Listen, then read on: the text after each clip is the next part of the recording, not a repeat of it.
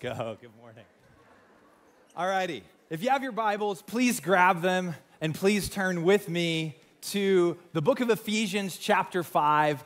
The book of Ephesians chapter 5, and we're going to continue in our study of the book of Ephesians. Hello to everybody who is watching online. Glad that you guys are here as well. If you can do two things at once, which I cannot, you can be turning to Ephesians 5 and also check out this verse on the screen. It's from Ephesians 5, one of the verses that we're going to read today. It says this, "Therefore, do not be foolish, but understand what the Lord's will is." And I want to highlight what those two words, the Lord's will. And I think a lot of people are asking the question, what is God's will for my life? I've had the privilege of being a part of our young adult community, the Harbor, for the past 9 years. And one of the big questions that college students and young adults often ask is, what is God's will for my life? And if you think about that age range, and I know a lot of people in here are in that age range, if you think about that, your life is kind of an open book, and there are so many possibilities when it comes to college, career, relationships, marriage, location that you live. But even if you're in here and you find yourself not exactly in that age range, what I would say is that there are still a lot of decisions that you need wisdom for. And all of us are facing big things that we are praying for and asking God for direction for. I mean, these are big things. This is not like McDonald's versus Burger King. What am I picking here? There are really important financial decisions, family decisions, relationship decisions that we are facing and that we are making in life. And we need God's wisdom. Maybe you're here and you would say, I'm not even a follower of Jesus. I'm just kind of checking this thing out. But I would say even for you that there are no doubt things in your life that right now you would say it would be awesome if there was a God who would kind of help me in these directions and with these things. Now, I have kind of bad news and good news. The bad news is that unfortunately, there are oftentimes not chapter and verses for some of the questions that we have. If you're looking to say, what college should I go to? Should I stay here or should I apply for another job? It's going to be hard to find a chapter and a verse for that. If you're in a dating relationship, it's going to be hard to be able to find the verse that says, thou shalt break up with him, right? And so that's the bad news, is that sometimes when we come to the Bible, we don't find the exact specific answers. But here's the good news. The good news is that God wants you to know his will. That God does have a will for your life. God has a plan and a vision, and really Scripture is trying to teach us, and God is trying to teach us to learn how God thinks. And as we learn how God thinks, we're able to better discern what God's will is for our life. I like to think about it like this. I don't know if there are people here who are Apple Maps people or who are Waze people. I am a Google Maps person when we go on vacation. And so Katie and I, we recently went on vacation, and so we plugged in, Charlotte, North Carolina as a destination. And one of the things I like about Google is that after you plug that in, there's the little magnifying glass, and you can search for various things along your route. So you can look for gas stations, or you can look for coffee shops or restaurants or whatever. And it's really important that you plug in your destination before you do that, because I could find the world's greatest gas station, but if it's in Dallas, Texas, it's not going to help me as I head toward Charlotte, North Carolina. Here's the application for us. If we know God's will for our lives, the big picture will, God's vision for our lives, it's going to help us with the everyday decisions, because we know the big picture. And today, as we start Ephesians 5, we are going to discover God's heart, God's will for us. So please turn with me to Ephesians 5, verse 1. I know I already asked you to do that, so please look with me at Ephesians 5, verse 1. Remember, in Ephesians, it's really split up into two parts. The first half is, what has God done for us? All of the blessings that we have. And now we're in part 2, which is really, how do we respond to what God has done for us? And in verse 1, we read this. It says, follow God's example, therefore, as dearly loved children, and walk in the way of love, just as Christ loved us and gave himself up for us as a fragrant offering and a sacrifice to God. So maybe you didn't realize it, but God's big picture will for our life is really highlighted and outlined in these verses. In the ESV, it says this: "Beloved children, be imitators of God." Look like God. Copy the way that God acts. And he says, how do you do that? Well, you walk in love in the same way that Christ loved us. And so if you think about all of the other commands of the Bible, all the do's and don'ts, they really can be under the bigger picture of be like God and walk in the love that Christ displayed and demonstrated for us. And that is God's will for our lives. I like to think about my son Isaiah. And if you have children, one of the things that you know, and if you don't have kids yet, I'm just warning you, that whenever people see your kid, they will immediately look at you, look at the mom, look at the dad, and try to figure out which one do they look like. And this crazy thing happened with Isaiah because for like the first 2.5 years, every single person was like, he looks like Katie. But then something happened within the past 6 months of his life, and I noticed it, Katie noticed it, we, like kind of everybody is like seeing it. It's like he just started to look exactly like I looked when I was 3 years old. And I look at pictures of me, I look at him, and it's just kind of mind-blowing. And he literally is kind of like a mini me. Like I see how he thinks, I see how he acts, and I'm like, he is thinking and acting the same way I am. And so I'm like proud, and I'm nervous for him, and I'm emotional, and I'm freaked out. And all of it, but he looks like me. And Malachi, our other child, he's kind of our wild child. Katie and I don't know where actually he is from sometimes. We're like, I don't know what's going on there. So we're still, pray for us with him. Anyways, that's just a prayer request. That's not really part of the sermon. We're supposed to look like Jesus. And the Apostle Paul, he talks about this in Colossians, and he says this in Colossians 3. He says, put on your new nature and be renewed as you learn to know your Creator. So you know your Creator, you know Jesus, and become like Him. So God's heart is, I want you to become like me.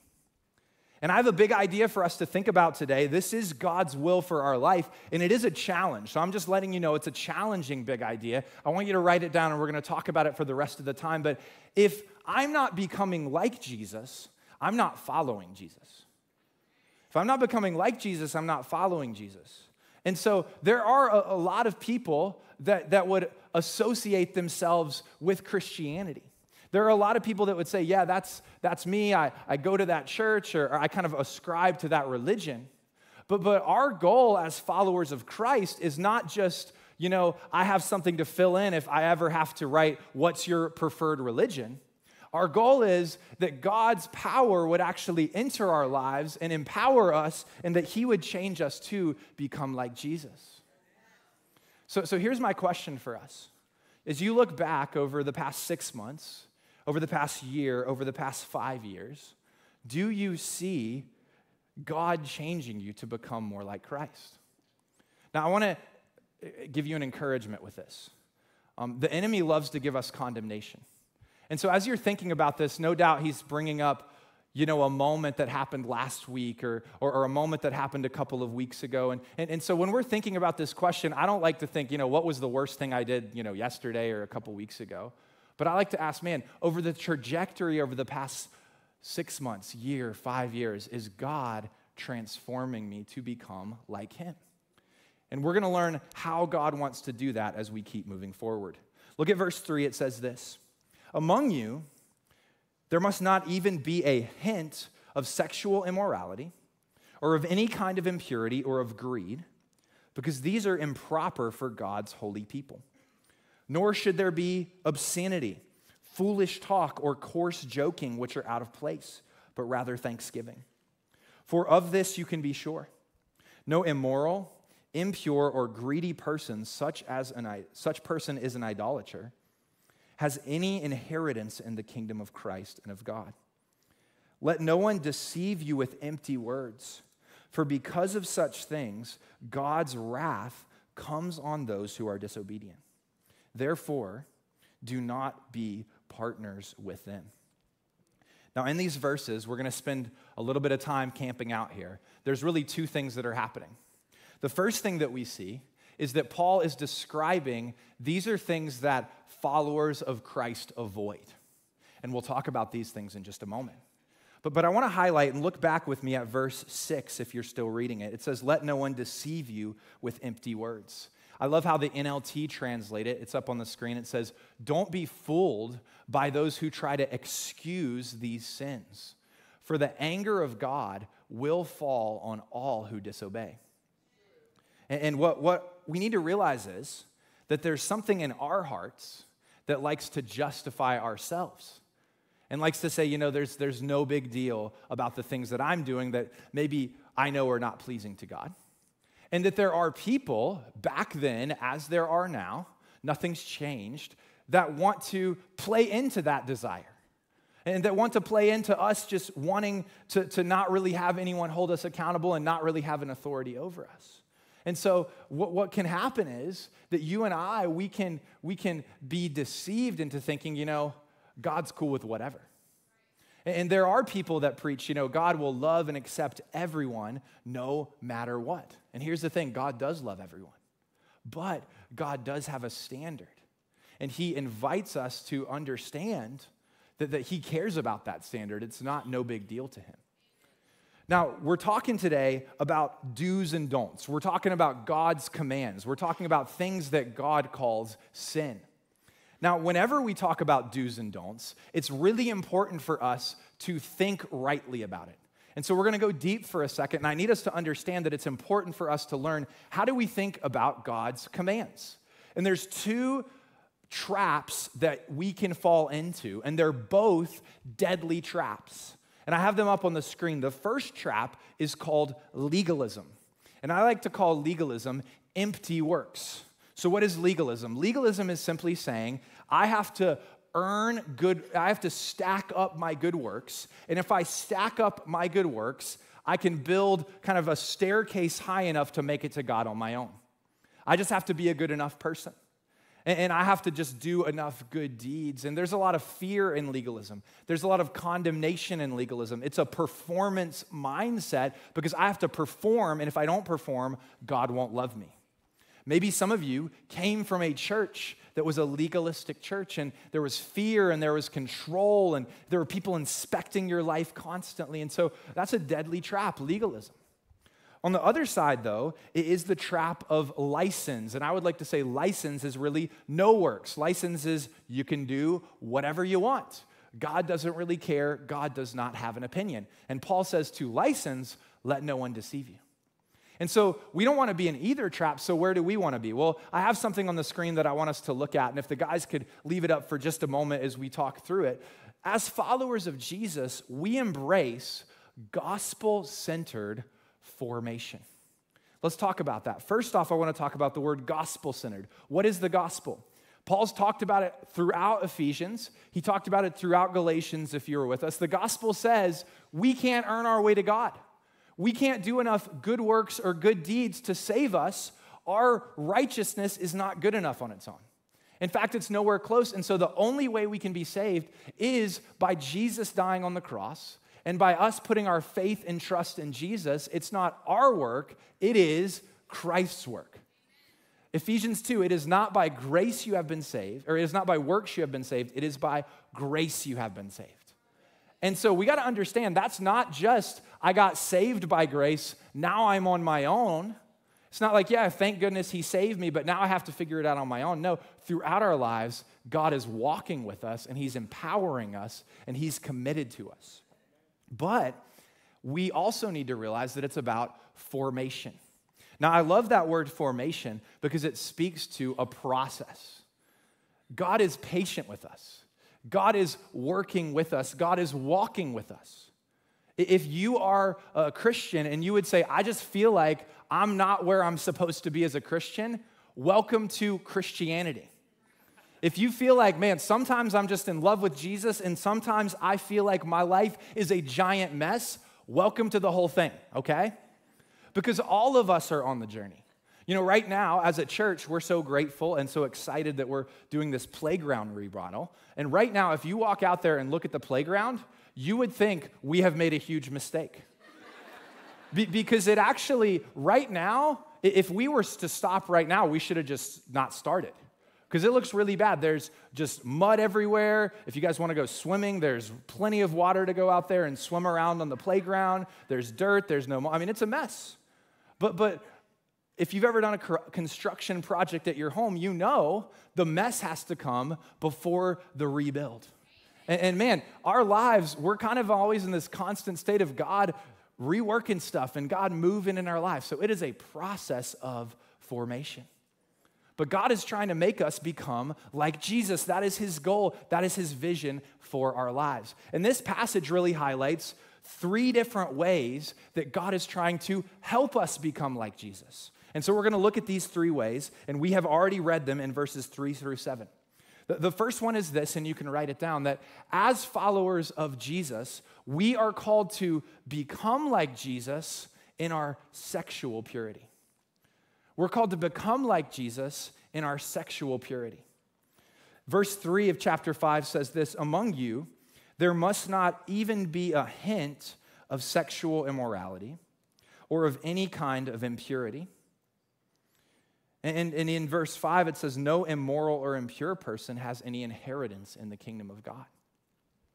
Now, it's important for us to realize that this is not like kind of Paul saying this random one-off thing that is not otherwise talked about throughout Scripture. In fact, Scripture has a consistent teaching on God's view of sexuality. Another verse that highlights this is 1 Thessalonians chapter 4, and it says this is the will of God, your sanctification, that you abstain from sexual immorality, and that each one of you know how to control his own body in holiness and in honor. Now, I need us to understand something, that God is not grossed out by sex. In fact, God is the giver of the gift of sex and sexuality to humanity.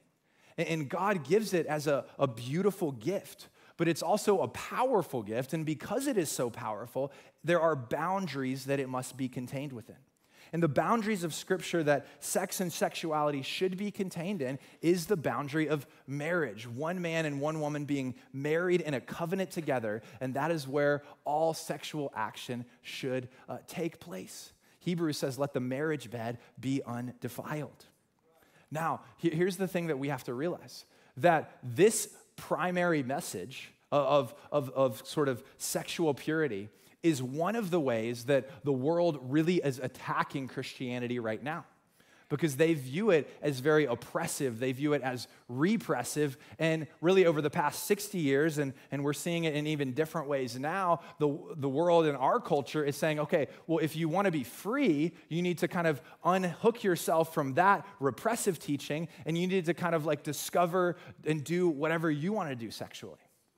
But here's the thing. If you have ever had any history of doing things outside of God's will, I think what you'll discover in your own past, and it's certainly something that I can attest to, as I've shared with you guys in my teenage years, in my early 20s, this was the primary temptation and the primary sin that I struggled with during those years. And what I discovered was the more I pursued it, it wasn't like, man, I'm feeling so empowered and so free. The more I pursued it, the worse things got for me, and the more trapped and the more enslaved and entangled I was. And I think many people could say the exact same thing. We're called to be like Jesus in our sexual purity.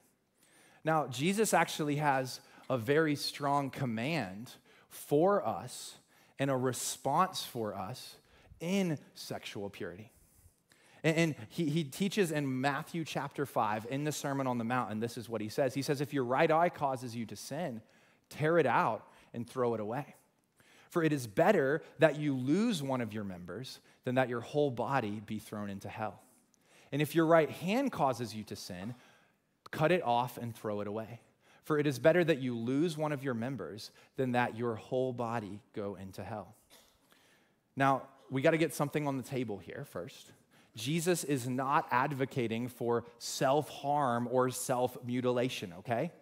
So please, no one go to Ace Hardware and purchase a machete after this teaching. Very important.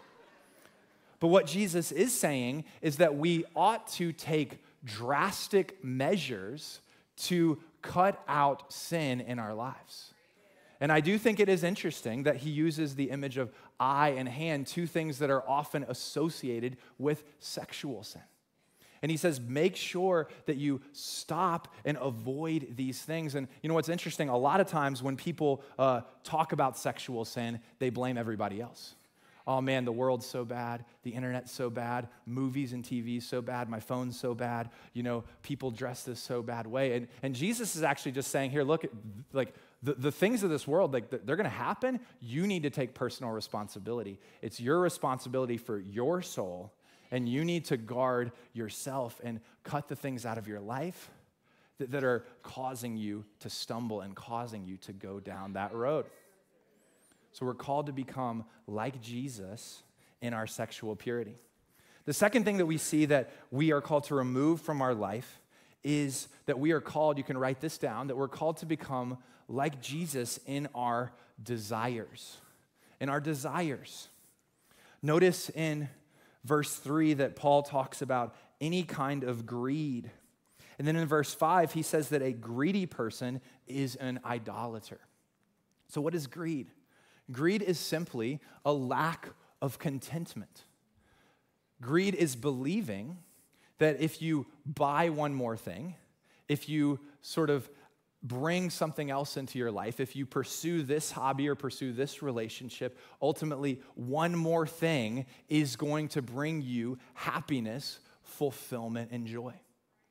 And in our culture, we have to be extremely careful with this, because we live in the most convenient time in human history. And so, man, if you were living at the time when the Apostle Paul wrote, and you were like, man, I would really love to have some comfort in my life, a nice, some riches that someone else has, it may be really hard for you to have it. We live in a time where we can tap 3 buttons and get everything. And so almost greed can hide from us because we never feel the effects of the greed because we just get whatever we want at all times. That's just the reality of it. And Jesus, he gave us a very strong warning. Once he taught a teaching, and he was teaching about 4 different types of soil. And the 4 soils represented 4 heart conditions. And a farmer would scatter seed on each one of the soils, and the seed represented the word of God. And one of the soils was a soil full of weeds and thorns. And look what Jesus talked about. He said, others are those sown among the thorns. And they are those who hear the word, but the cares of the world and the deceitfulness of riches and the desires for other things enter in and choke the word, and it proves unfruitful. Now leave this up for just a second. I would expect Jesus to be talking about, what's bad is alcohol, or what's bad is pornography, or what's bad is violence. You got to be careful with those things. No, if you look at these things on the surface, they aren't what we would typically consider the sins.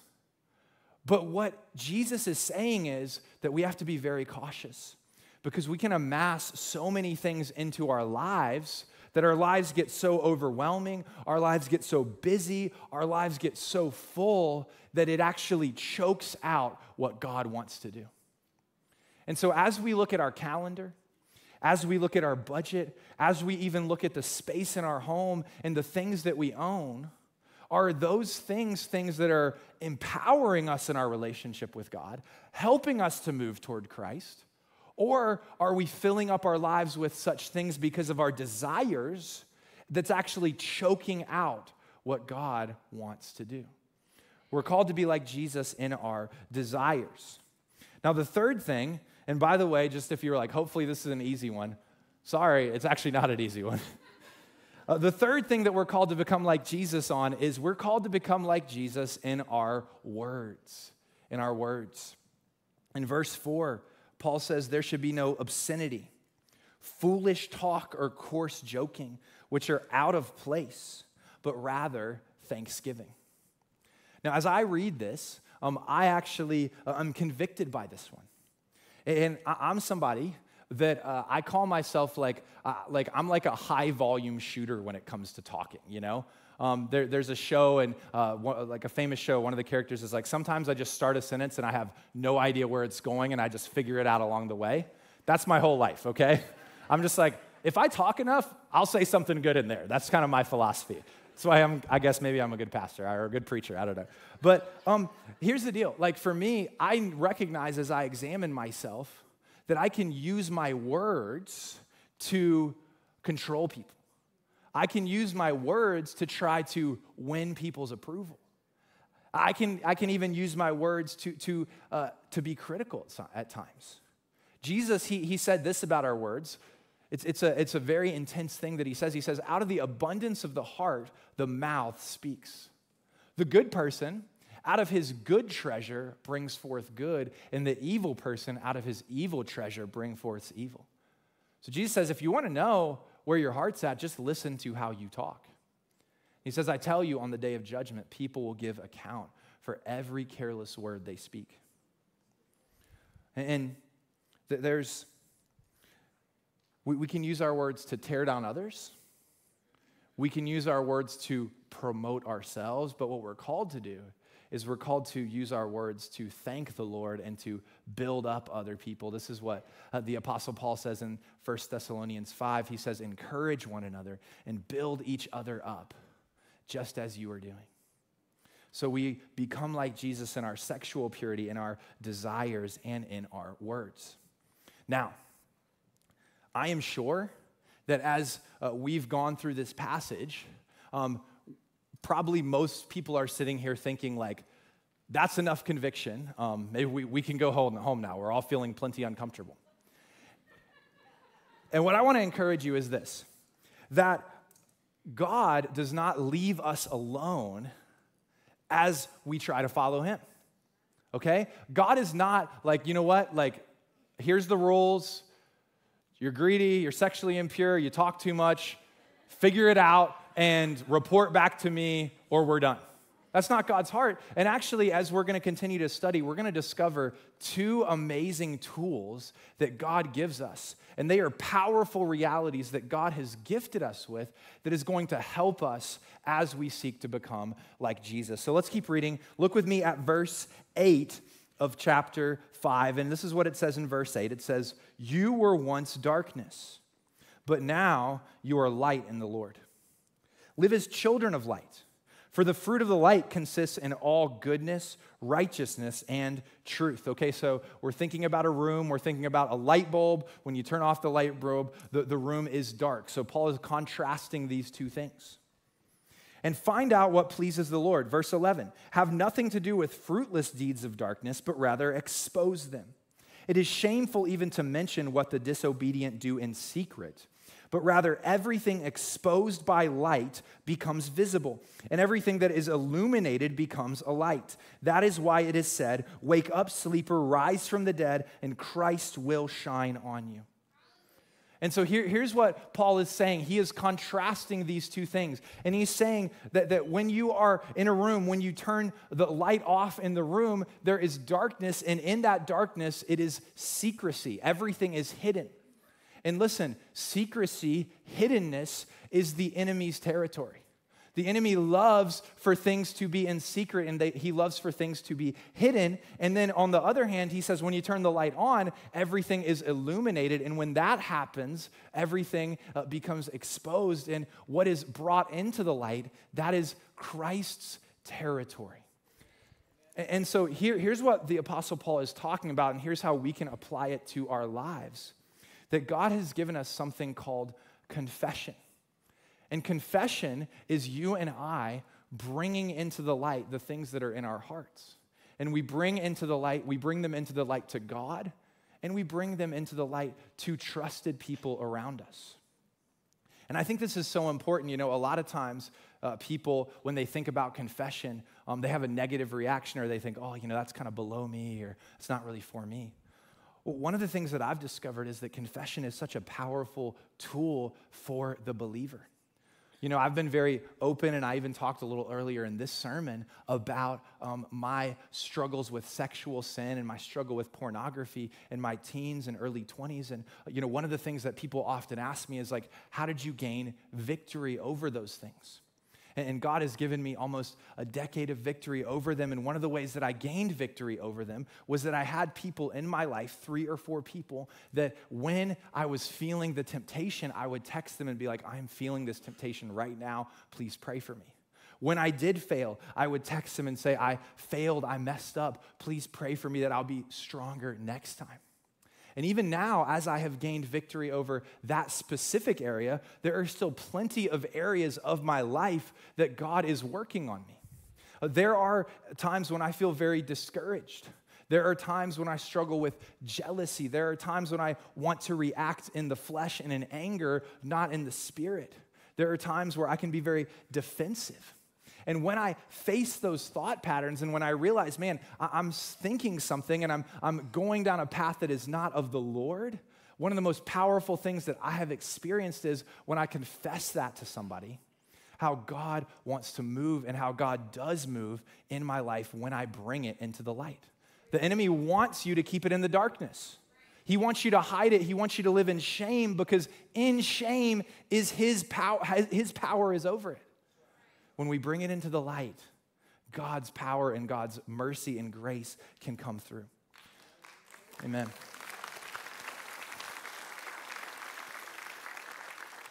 I want to talk quickly about 5 facts about confession because I want to teach this and I want us to learn and discover what God's heart is for confession. So on the screen, we're going to see 5 facts about confession. The first thing is that confession is agreeing with God about our sin.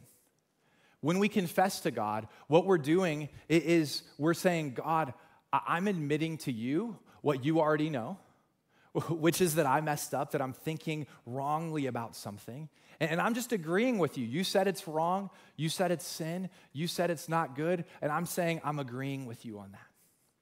The second fact about confession is this, that we are commanded to confess our sins to God and also to each other. In 1 John 1:9, it says that we should confess our sins to God and that he will forgive us our sins. But also we are commanded to confess to each other. James 5 says that confess your sins to each other and pray for each other that you may be healed.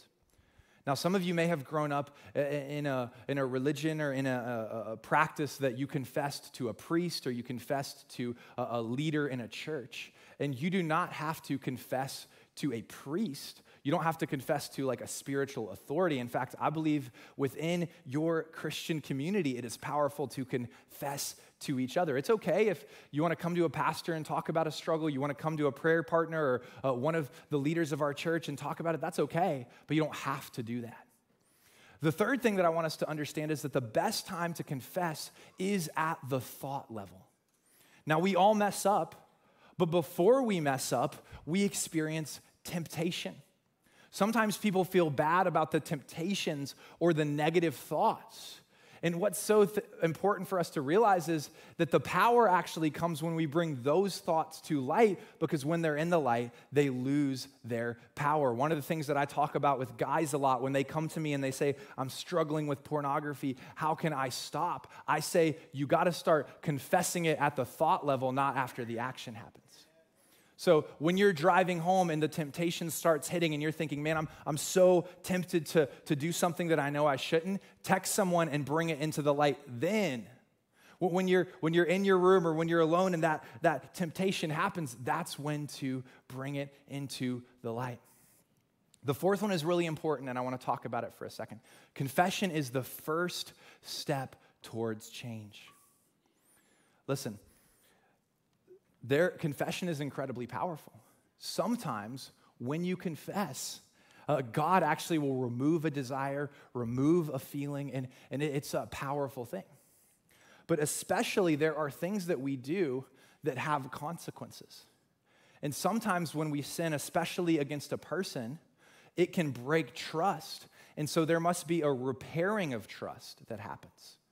You know, a lot of times people just want to say, yeah, like I confessed, I said I was sorry, we're good, right? And sometimes we actually have to go through a season of healing, especially when you've broken trust with another person, because they have to heal as well. That there are some things that they are sinful, but they don't harm and hurt the community as much. For me, something that occasionally I will struggle with, and it's not good, is that I'll be on my phone, I'll look at social media, and I'll see another church or another pastor, and I'll start comparing myself to that person. Maybe I'll experience jealousy or doubt or insecurity, and it's I need to confess that. That does affect me. But if I confess that to Katie, that's not going to destroy our relationship, okay?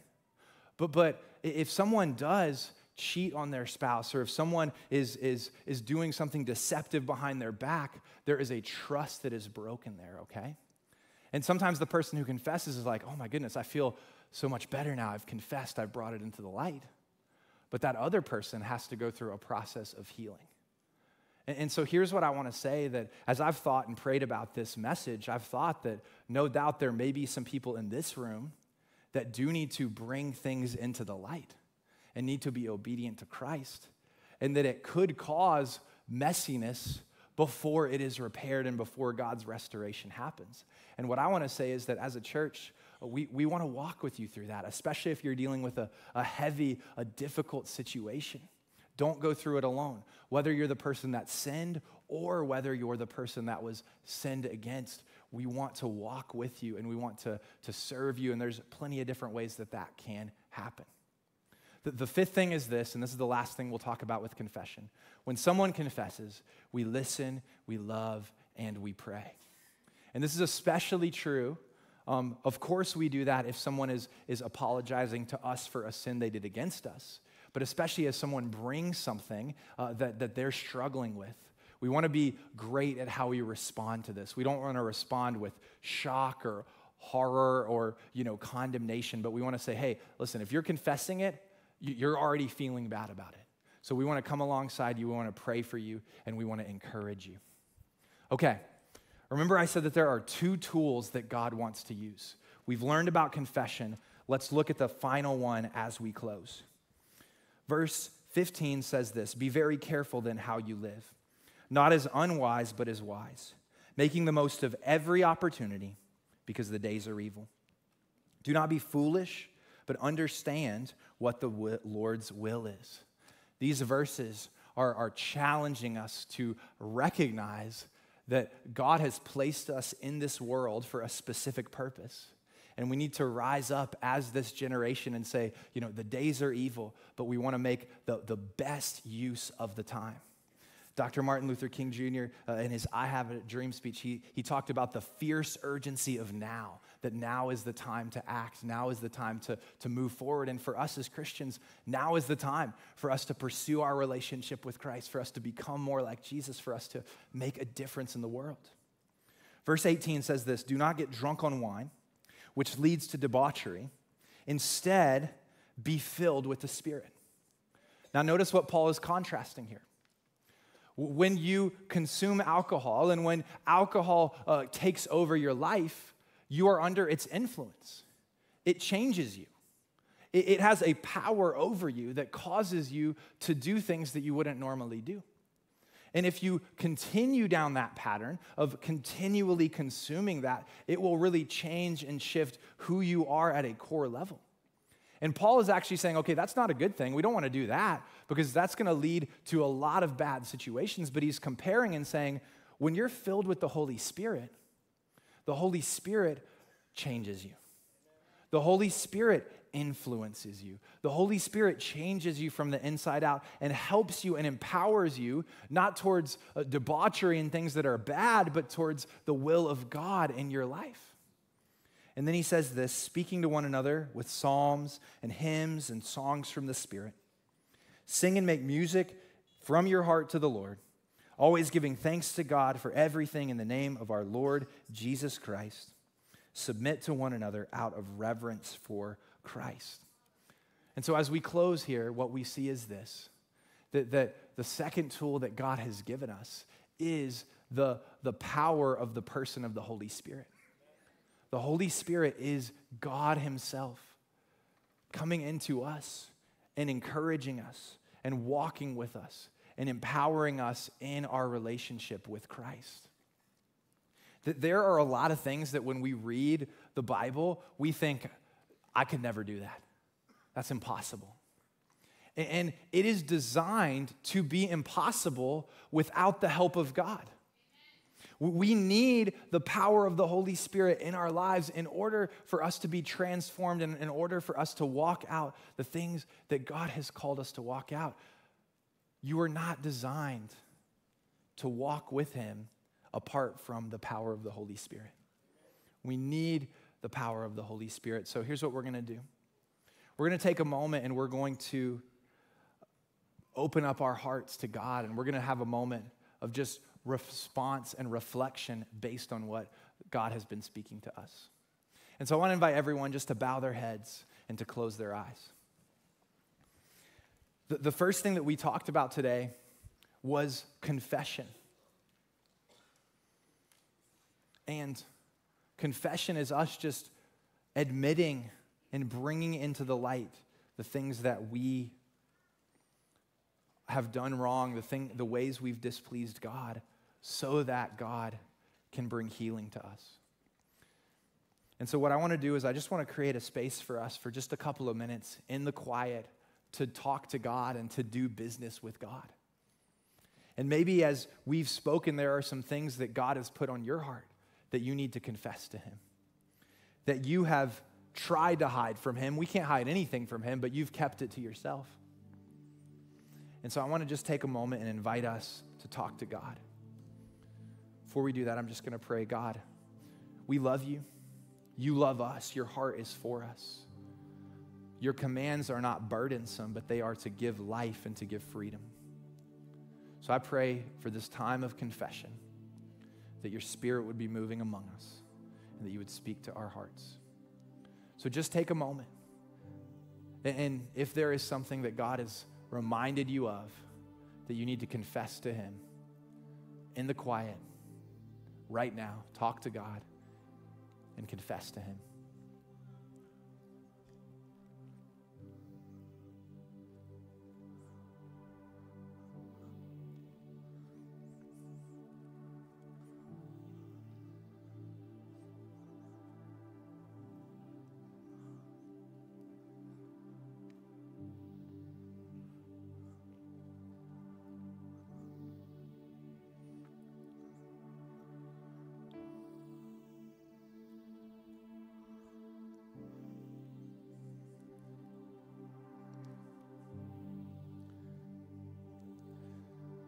Dear God, your word says that if we confess our sins, you are faithful and just to forgive us our sins. And so I want to encourage you that as you confess things to God right now, that God is faithful to forgive you. You don't have to say a prayer 20 times. You don't have to do some religious activity over and over again. You don't have to leave here doubting whether or not God heard. He heard you, and when we confess, He is faithful to forgive. Jesus died on the cross to pay for our sins, so God would actually be unjust to not forgive. He is just, so He does forgive because that sin has already been paid for. But not only does He confess, or not only does He forgive, but He also cleanses us of all unrighteousness. He wipes it away, and as He sees us as pure. And so, God, I just pray right now that as we are praying to you, that as we sing in just a moment, that we would just have a revelation, our eyes would be open to the reality of how you see us, as holy, as pure before you, as your children, and that you have already done the work to cleanse us, that you're far more committed to us than we are to you. We thank you, God. In Jesus' name we pray, amen. I want to invite you to stand to your feet. The other thing that we talked about confession, but we also talked about the Holy Spirit. And we need to be under the influence of the Holy Spirit. We need to surrender to the Holy Spirit and invite Him to move in our lives. We need to recognize, God, I can't do it on my own. I need your power. And so as we sing over these next couple of moments, I want to encourage you to use this song as your prayer. If you feel comfortable, you can lift up your hands. You can hold out your hands like this. Use this song as your prayer to say, God, I need you. Please fill me with your Spirit. I surrender to you.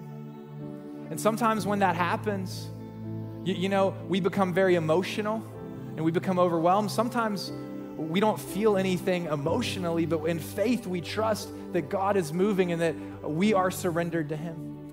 So let's just take a moment, let's sing, and let's ask God to move. And let's ask God to fill us as a church, as people, with His Spirit. Come on, let's sing. I will make room for you to do whatever you want to do whatever you want to, and I will make room for you to do whatever you want to do whatever you want to. Oh, shake up the ground of all my traditions, break down the walls of all my religion. Your way is better. Your way is better. Shake up the ground of all my traditions, break down the walls of all my religion. Your way is better. Your way is better. Shake up the ground of all my traditions, break down the walls of all my religion. Your way is better. Your way is better. Shake up the ground of all my traditions, break down the walls of all my religion. Your way is better. Your way is better. I will make room for you to do whatever you want to do whatever you want to. I will make room for you. We sing it out. To do whatever you want to do whatever you want to. Just your voices. I will make room for you to do whatever you want to do whatever you want to, and I will make room for you to do whatever you want to do whatever you want to. Amen.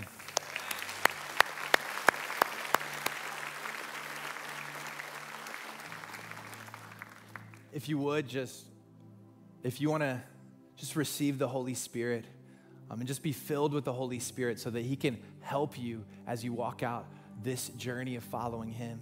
Maybe you've never asked the Holy Spirit to be empowering you. Maybe you just need to be refilled. Would you just hold out your hands like this? Man, every single Christian should be saying, God, I need the Holy Spirit. God, we love you. And you said that if we ask you for the gift of the Holy Spirit to empower us, to comfort us, to walk with us, that you would pour out your Spirit upon us. And so, God, I just pray right now in this moment, just fill our church with your Spirit. Fill those followers of Jesus with your Spirit. God, we need you. We need you to change us. We need you to help us. We need you to empower us. We need you to give us boldness as we tell people about you. We need you to help us to know the gifts that you've given us so that we can walk these things out. For those of us with addictions, for those of us with sins in our lives, we need your help overcoming them by your power. And so, God, whatever we're walking through for our marriages, for our parenting, for those of us in school, for those of us who are trying to figure out what you've called us to do in life, for husbands, for wives, for fathers, for mothers, for grandparents, we need your Holy Spirit. And so we ask you, God, to pour out your Spirit. Fill us, Lord. Yes, Lord. Hallelujah. Thank you, God. In Jesus' name we pray. Amen. Amen.